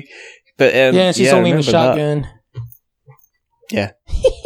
Oh, that was a good one. Yeah. That was a good one. That's funny, dude. The Syndicate. And then there was Ice. I got mad into Ice Cube. Everything. I kind of followed. Oh man, all the way. All the way. Lethal Injection, everything. America's Most Wanted. That was the other thing. Listening to America's Most Wanted, and that's when you're realizing that in turn with Public Enemy, you're realizing the politics are coming in. Yeah. Just some of the stuff like Ice Cube, When Will They Shoot? And it's just some of the stuff he was saying. I was like saying, okay, I'm stopping listening to the fact that there are really good beats and there's really good lyrics, and I'm actually starting to listen to the lyrics and what they mean kind of behind it. Yeah. Because Ice Cube was coming out with things with, like, he was saying like, what was it? Just like, white man was something I tried to study, but I got my hands bloody. And you're just like, oh my word. And then he said, but to Uncle Sam was Hitler without an oven. Just like, fuck. Mm-hmm. And that was that. But then there was that, and there was, who else? Did you get into the West Side Connection? When Ice Cube had that group? Because it was huge when I was in like middle school. No, I dropped. It was the biggest, like, it was so big that like I got irritated by it, because I'm just like, stop. Like, it's cool. But like, it was like the end all be all West Side Connect. It was like him, Dub C, and then Mac 10 or something like that. And like they even had some song where they like diss like Cypress Hill, like he's like, and be real rap like he got baby nuts. And I'm like, no. Oh my god, like I don't need to hear this be real. Like they ain't even like, what's he like? They ain't from LA, they from Southgate. And I'm like, oh my god, like I don't care about your beef with Cypress Hill. I think what happened was I started to drop out of hip hop because I was. I don't know. Do you know what happened? Pearl Jam happened to me. Oh, Pearl Jam happened to Pearl Jam happened to me, and Pearl Jam happened because I was singing like Pearl. I was able to sing like Eddie Vedder. Really? And his tone matched my tone, yeah. And I was singing along. Can we get a little sample? Or? No. Why? No. Come on. Off. No. Come Not on. on pod. No. Come on. This is good I'm not gonna podcasting sing right now. that. Everybody's like, come on. No, I'm not singing. I'm not saying. I'll sing for your birthday.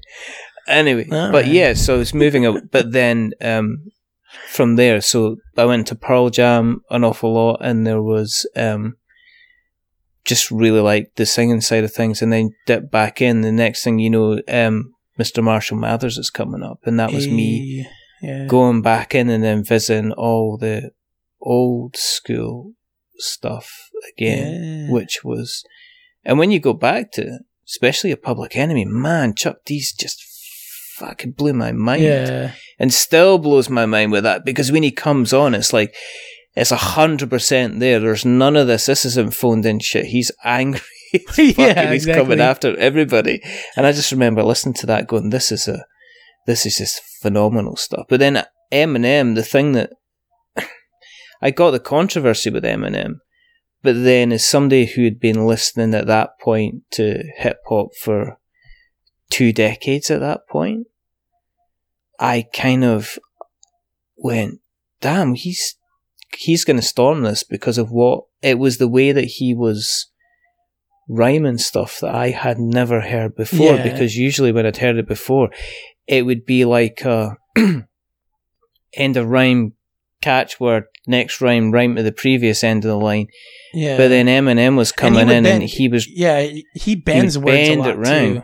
Yeah, totally. Like what it was like, my name is like, hi kids, do you like violence? Want to see me stick 9-inch nails into each one of my eyelids? Like and he's taking sounds. Or the other one with forgot about Dre, like Slim Shady, blow you up like an M80 when the temp gets up to the mid 80s or something like that. Roll my windows up when the temp gets to mid 80s. So it's just like calling men ladies.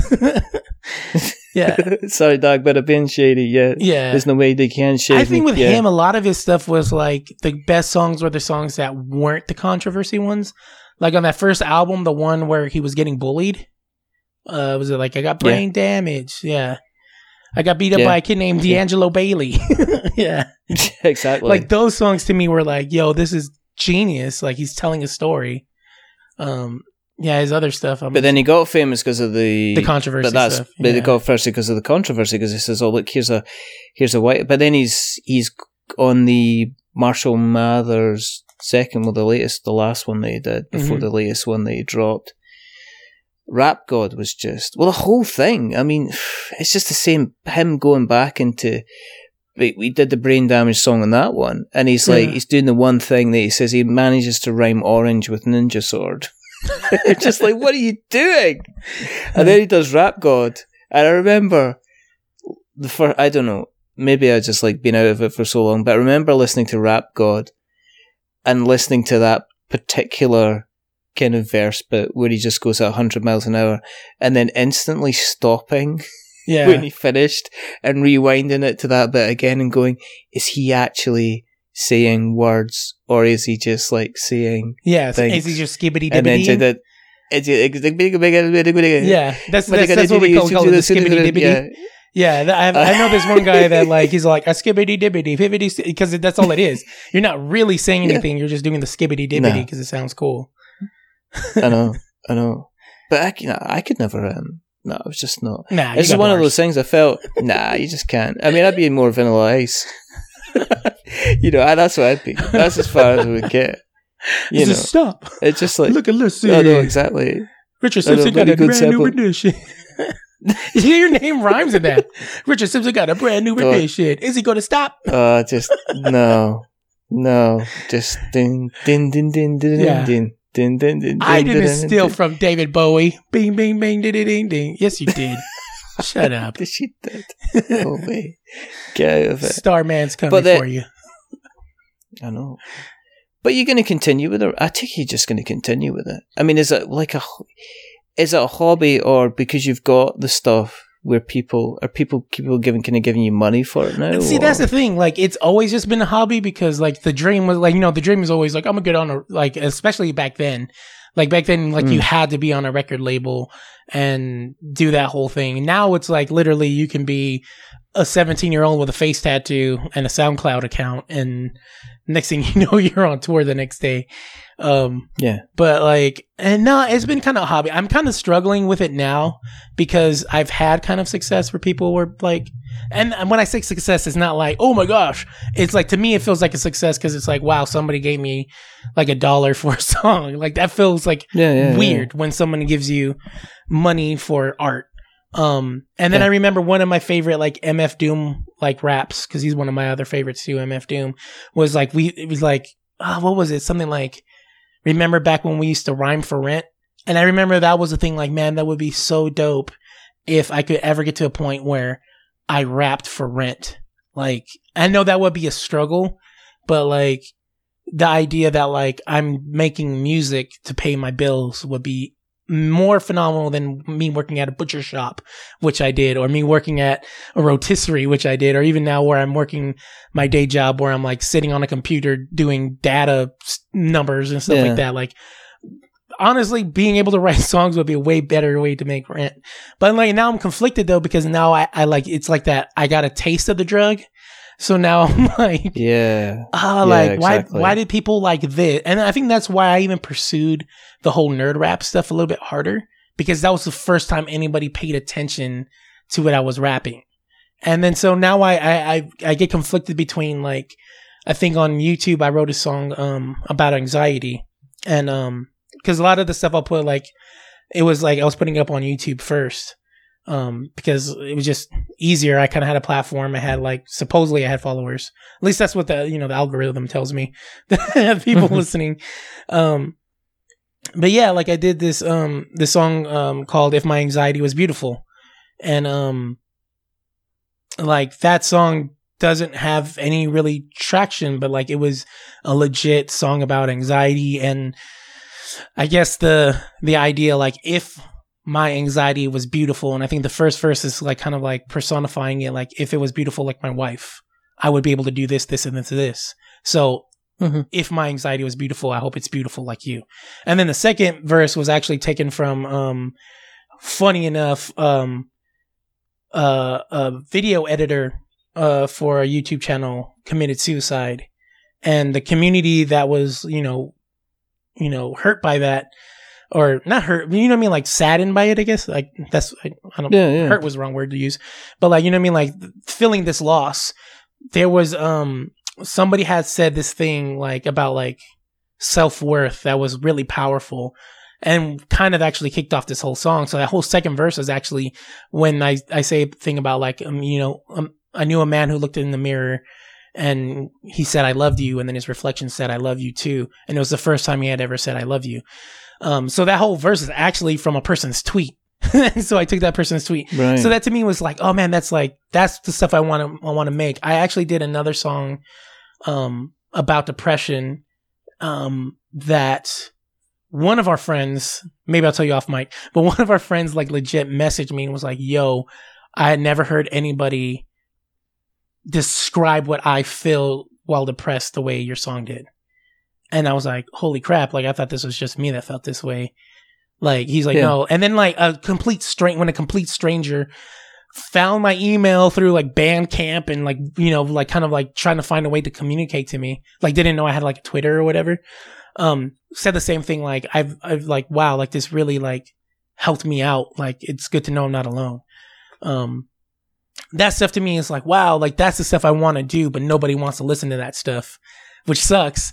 But everything that I'm actually like, I've gotten any hits on has been like, like the Overwatch stuff, like, that made me some money. And then some of this other nerd stuff. And then like for a while, like when YouTube had their partnership stuff, I was trying so hard. Like I was like, yo, I'm getting like 1,000 views on this stuff if I keep grinding and killing myself. Like I was writing 2 songs a week so that I can edit a video and put it out on Fridays and like doing all this stuff and like legit like killing myself for this to try to make it as a rap YouTuber and stuff like that. And then like having the like, the like jealousy of these other people that I'm like, yo, I don't think they're as nice as me, but they're getting the like 100,000 views. They're the ones with the like I honestly, my goal was like, if I could get to 100,000 subscribers and get that like little like YouTube button, like I'll know I've made it.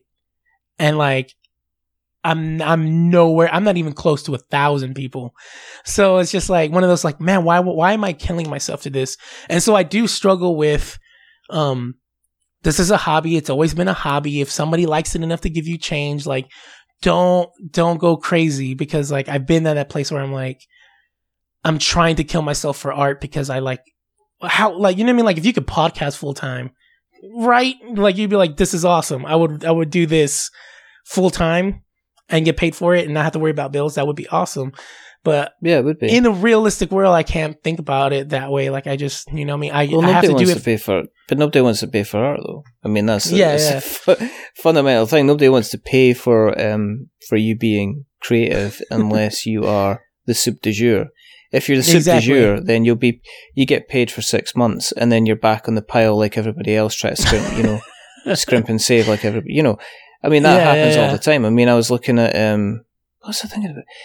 Having a discussion with somebody about talking about the board game industry in relation to content creators and the number of views that people get on their YouTube videos, and how that pales into insignificance compared to just random videos that are made by these kids' channels, where they get a gazillion views for 2 kids sitting there, and one of them's, pick a plate, and one of them gets the real food and the other one gets the gummy food. Yeah. And they're getting like 500,000 views on YouTube for that. Yeah. And then somebody's like chirping up and saying, guys, my latest video just got 1,000 views, and everybody's like, well done. It's just like, I don't know. Do I want to be...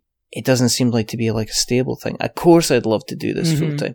My problem with if I get into anything is I end up putting an awful lot into it because I want to get noticed, because I like the attention. Right. And that's that's as honest as I can get. That's as honest as I can get. The reason that I do this podcast, and the reason that I didn't just sit around and say do 3 episodes and then me and Colin disappeared or whatever, is that I was wanting to say, well, listen, if I'm going to do this, let's see how far we can take it. And that's that's where it is just now.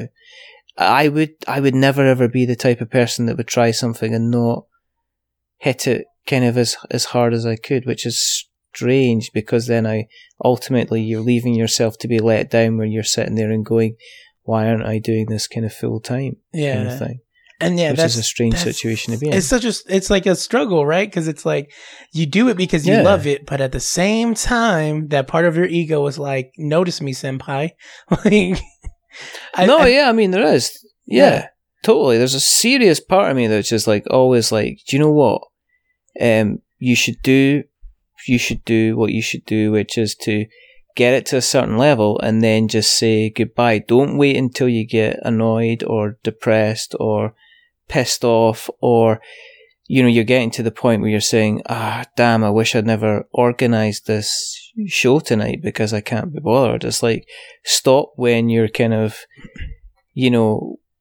stop when you're feeling you're satisfied and you've done a good, you kind of done a good job. And it's just it is a total kind of like, am I doing this because I'm just wanting to do this? And I think you're right. I think that the difficulty is when you hit something and you hit something successful and you do something, and you're like, damn. It's like at the moment, there is a game on Kickstarter called Catacombs 3rd Edition, and it's got our logo on the front of the box.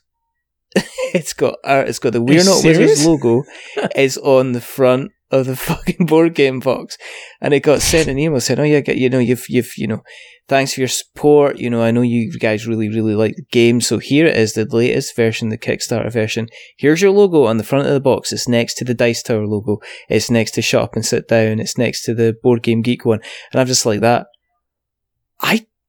don't know what to say about that, because I'm kind of like, you get that imposter syndrome. It's like one of those strange things of you want to be noticed, you want to be successful, but at the same time you're turning around and saying, I don't think I deserve to be noticed or successful. Yep. And it's just like, I get what? that too. And then like when just even like people like legit, and they just like legit like, hey, compliment, and you're like, but am I real? I'm sure you got the right email address. Yeah. That's funny though, right? Like how like one moment your ego's like, notice me, and then the other like, are you serious? You want to notice me? I'm not sure. And I don't want to notice. I'm sure you were talking to the person in the much nicer jacket than I'm definitely wearing. That's funny, dude. Being creative is weird. It is. Speaking of being creative, the Salt Report, let's touch on that. Podcast idea. This podcasty thing with lots of kind of geekishness, and generally it's one of my favourites. If it's late, it makes me cry. If I get a shot of it early, it makes me cry because it means I've listened to it early and then I have to wait an entire week for doing it. Obviously Kay's been on the show, and obviously Jesse have been in the show before, but once again, if you've not listened to the Salt Report, please go and just listen to. In fact, if just go ahead and miss out our next couple of episodes if you don't have time to go and check out the Salt Report, because it's generally just fun and nonsense, and it's just very, very good. And I always enjoy it because it's not like, it's just so funny. I just genuinely, if I've had a crap week, I just put it on and I'm just like, this is just so funny. And there's rantiness, but there's seriousness, but there's generally so much. We're so much all over laughter the place. Going on. It's so brilliant. It's fun. So much fun. It's fun for that. Like, I honestly thought we were going to be this like video game podcast. Like, that was the idea when we started. Was the Salt Report was supposed to be, let's talk about the good things we liked about video games we're playing right now, and then the things that make us salty. So that's why where pre-salt and salt came from. Was supposed to be we're supposed to be this video game, and then somehow it just turned into this like, maybe we'll talk about video games, maybe we'll talk about Venom porn, maybe we'll talk about some kind of like news thing that happened in America because Alexa played Despacito. Yeah.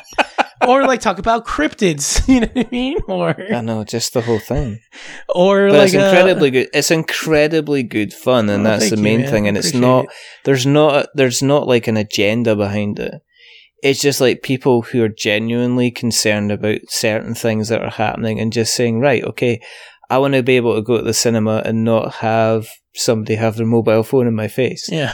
Or I want to be able to go to the gas station without having somebody be, just very, very strange, or, it's just everything. If you want to hear about Kane talking about the cosplay, if you want to hear Jesse talk about comics and video games and, as you say, Venom, and, then just, check it out. And where can you find it on the internet webs? Mr. Lionheart, sir. Yeah, I mean, if you want to go directly to the site, it's thesaltreport.fireside.fm, and then that'll just take you to like all the actual thing with our I say our bios, but Kay still has to send me one for her. But like, it has like our thing like that. It's got our links. It's got Twitters and all that other stuff. But yeah, every episode is there. We even have like a little blog section. We don't really keep up on it, but you can find some of like our Twitch streams and different stuff that we've put in there. But that would be like the easiest place. But if you're like on iTunes, just go over to iTunes wherever you're listening to this podcast, or probably are. So yeah, like if you're on iTunes, just type in the Salt Report. If you're on Spotify, you can type in the Salt Report. I think the only place we're not is like maybe like an Amazon or something like that. Well, they've got everything else. Yeah, but everything else you can just Google the Salt Report and one of our things will pop up. But and where can we find your stuff? Where can we find your music? Oh no, that's up. And your new tunes. Yeah. You can, if you want to talk to me on Twitters, I'm at Jake_Lionheart. And yeah, if you want any of my music, it's all free. I mean, there's some that are 100% free because of like different things. Like I have probably one of my best albums is based on the video game Bloodborne. I'm not sure how many of your listeners like Bloodborne, but if you enjoy that video game, it's probably one of the things I've worked the hardest on. And I was very fortunate to get this Japanese artist named Hako I believe that's how you pronounce it, Hako, to let me use their art. But the stipulation was I couldn't make money off of their art because I didn't have money to pay him for the art. But at the same time, they didn't want to be like, well, wow, this is cool that you did a whole album. So I guess the deal is, yeah, go ahead and use whatever art you want, but you can't really charge for it. So it's free, but it's one of those where like I put so much thought into it. There's like, I know Bloodborne is kind of based on this French movie called The Brotherhood of the Wolf. So a lot of the beats were made by French like producers that I probably couldn't like sell anyways because I kind of jacked them for their beats. Cough, cough. But it's one of my best. I swear. Like even if you don't like Bloodborne, I think I tell the story enough. At least the story from my point of view of how I interpret the lore, that I think you would enjoy it anyways. So I think it's worth checking out, but all the other music is free. Like it'll probably say like pay what you want. You can put in, if you do that, please put in 0. Cause that still counts as a sale. So that moves me up whatever charts Bandcamp has. So it's all free, but it's at Jake. No, you don't have to, but it's at jakelionheart.bandcamp.com. So I have all my stuff there. I have everything from like lo-fi nerd raps to another one of my favorites that I did is called Stray Cat Boom Bap, which it's you guys have to understand that I'm so crazy with this stuff. There's a 70s Japanese actress by the name of Miko Kaji. You might know her music from the movie Kill Bill, because at the end of the Kill Bill movie, when Lucy Liu gets killed, there's this beautiful song that comes on called The Flower of Carnage. And that's this actress singer named Miko Kaji. So I went back and I sampled a lot of her stuff from the 70s. She had this exploitation series of films called I think it's Stray Cat Rock or something like that. And so it was like Stray Cat Rock and the firefighters and Stray Cat Rock and whatever. So I took that idea and called it Stray Cat Boom Bap, and it's me taking those samples, and that is not necessarily nerd raps. There is one like nerd rap song in it. It's a cosplay about Dragon Ball Z, but the rest of it is all like legit, like trying to be boom bappy rap. So that's another one of my like I worked really hard on and I'm really proud of, and I don't think nobody really listens to it because it's not like. Yeah. Like the other stuff I have is like Overwatch. My Overwatch stuff is pretty popular. Another one that's really good is like my Final Fantasy 15, and it's all like based on video games. So I don't know how many of you listening now might like just video check game it raps. out, right? Just check Don't it out. Just worry check it out. about Jake worrying about. Just check it out. Just check it out. The other one that I have is called the Nerd Mixtapes. Check those out because it's nerdy, but it's general nerdiness. So you might enjoy those too. But again, they're all free. I know Richard's telling you to pay me. You don't got to. Just put 0. Enjoy. Just give him money. Just give me a download. That's all I honestly care about. It's cool seeing that like, hey, this person downloaded it. Thank you. And yeah, there's that. So the Salt Report, there's that. If you want to listen to like, I guess some beat, because I make beats sometimes too, you guys. I dabble. I dabble in all kinds of madness. You can go to like, I think it's Work for Hire on SoundCloud. And you'll see my ugly face. So that's how you know you're there. So type in Work for Hire. The ugliest dude on the avatar, that's me. Click that, and then you can listen to the weird beats. I don't even know if I have my wizard beats on there anymore. Because I made you some wizard beats, bro. Pete didn't really like them, but you can't make Pete happy all the times. Can't make Sorry, Pete Pete. happy all I the still time. love you. X's and O's, Pete. We do. Are you gonna edit that out? Pete's gonna come for both of us if you leave it in. So I'm gonna leave that in your hands. Pete loves us. Pete probably want to hear what we're. Pete was like, he's talking about rap. Bounce. Sorry. Anyways, yeah, go for Work for Hire. Yeah. SoundCloud. Yeah. I think I have them for free. The good ones I don't, so you can't rap on those. You can't steal my beats from me. But some of the other ones you can. So go ahead. Oh my word. Oh, if you rap, please let me know, and I'll give you a beat. I try to give Richard a beat. He don't want to rap on it. I tried giving my friend Jesse a beat. They don't want to rap on it. So I'm just looking for people to rap on it. If you like rapping, rap on my beats. Give me 4 weeks, I'll rap on your beats. Yeah, I mean, promise. This is I record this, and this is it. We'll Richard's come back. got bars, but Richard don't want to record. You don't want to rap on my beats. I'll remember. I mean, his raps are too good for my raps or for my beats. So they're not too good for you. I think they are. They're magical. They're wizardly. No. Don't even wizardly. Start. If you want to keep an eye on what we're up to, then go to Twitter and go to Facebook and go to Instagram and go to Stitcher and Spreaker and Acast.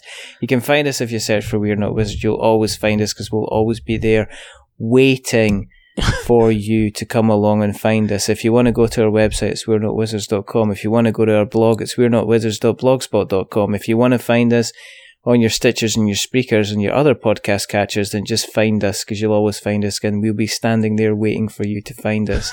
If you like us, go onto Apple Podcasts and consider dropping us a subscription. If you like us really, really much, consider giving us a rating or a review. If you're going to give us a rating or a review, don't give us 10 stars, because it just makes me big-headed. But don't give us 1, because it makes us cry, and je suis ugly crier. I am an ugly crier. Give us 5. It's in the middle. It's average. We are just like totally average. But the person who's not been average tonight is the wonderful, the fantastic Richard Simpson. Jake Lionheart. Oh, thank you. I mean, no, I'm all right. I'm a 5-star kind of guy too, so I'm right in the middle. Definitely. There's only 2 more things to do. The first thing is to remember that we are many things. But you're definitely whether we wizards. rap or sings, we are many things, but we're not wizards. Are we wizards, Jake? No, we're sorcerers. It's different, right? I can't believe you're just failing me on the last point. We're definitely not warlocks. I'll tell you that. I don't want to hear your warlock chant either. You can get back and take that at the back, Jack. Well, I'm not the Wizard Pendragon or the Wizard Jenkins, I'll say that. Oh, for goodness sake. Okay, and the other thing is to say goodbye. So it's a goodbye. Say goodbye, Jake. Bye, Jake. Dad jokes, bro. We didn't make any dad jokes this episode. We're both dads, bro. Oh, we didn't say Tom Hardy is a beast. We didn't either. Yo, okay, before you guys leave, don't press stop yet. Can I just say that Richard sent me the most beautiful art I've ever received in my entire life of me in bed with a lovely Tom Hardy.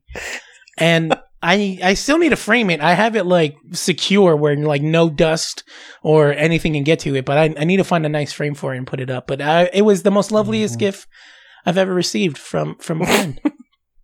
Just me and Tom Hardy in bed. Just two fellas. Just snuggling. 2 guys. Yeah. Snuggling, which is what you want. And like it's so lifelike and it's so real. And I wish Tom Hardy had a Twitter so I could tweet it to him and say, "See, Tom, he's not gonna. We're both loved." There you go. And on that note, remember, stay safe, roll6s.com. Check out the Salt Report. Check out every single thing that Jake does and give him money. But until the next time, goodbye.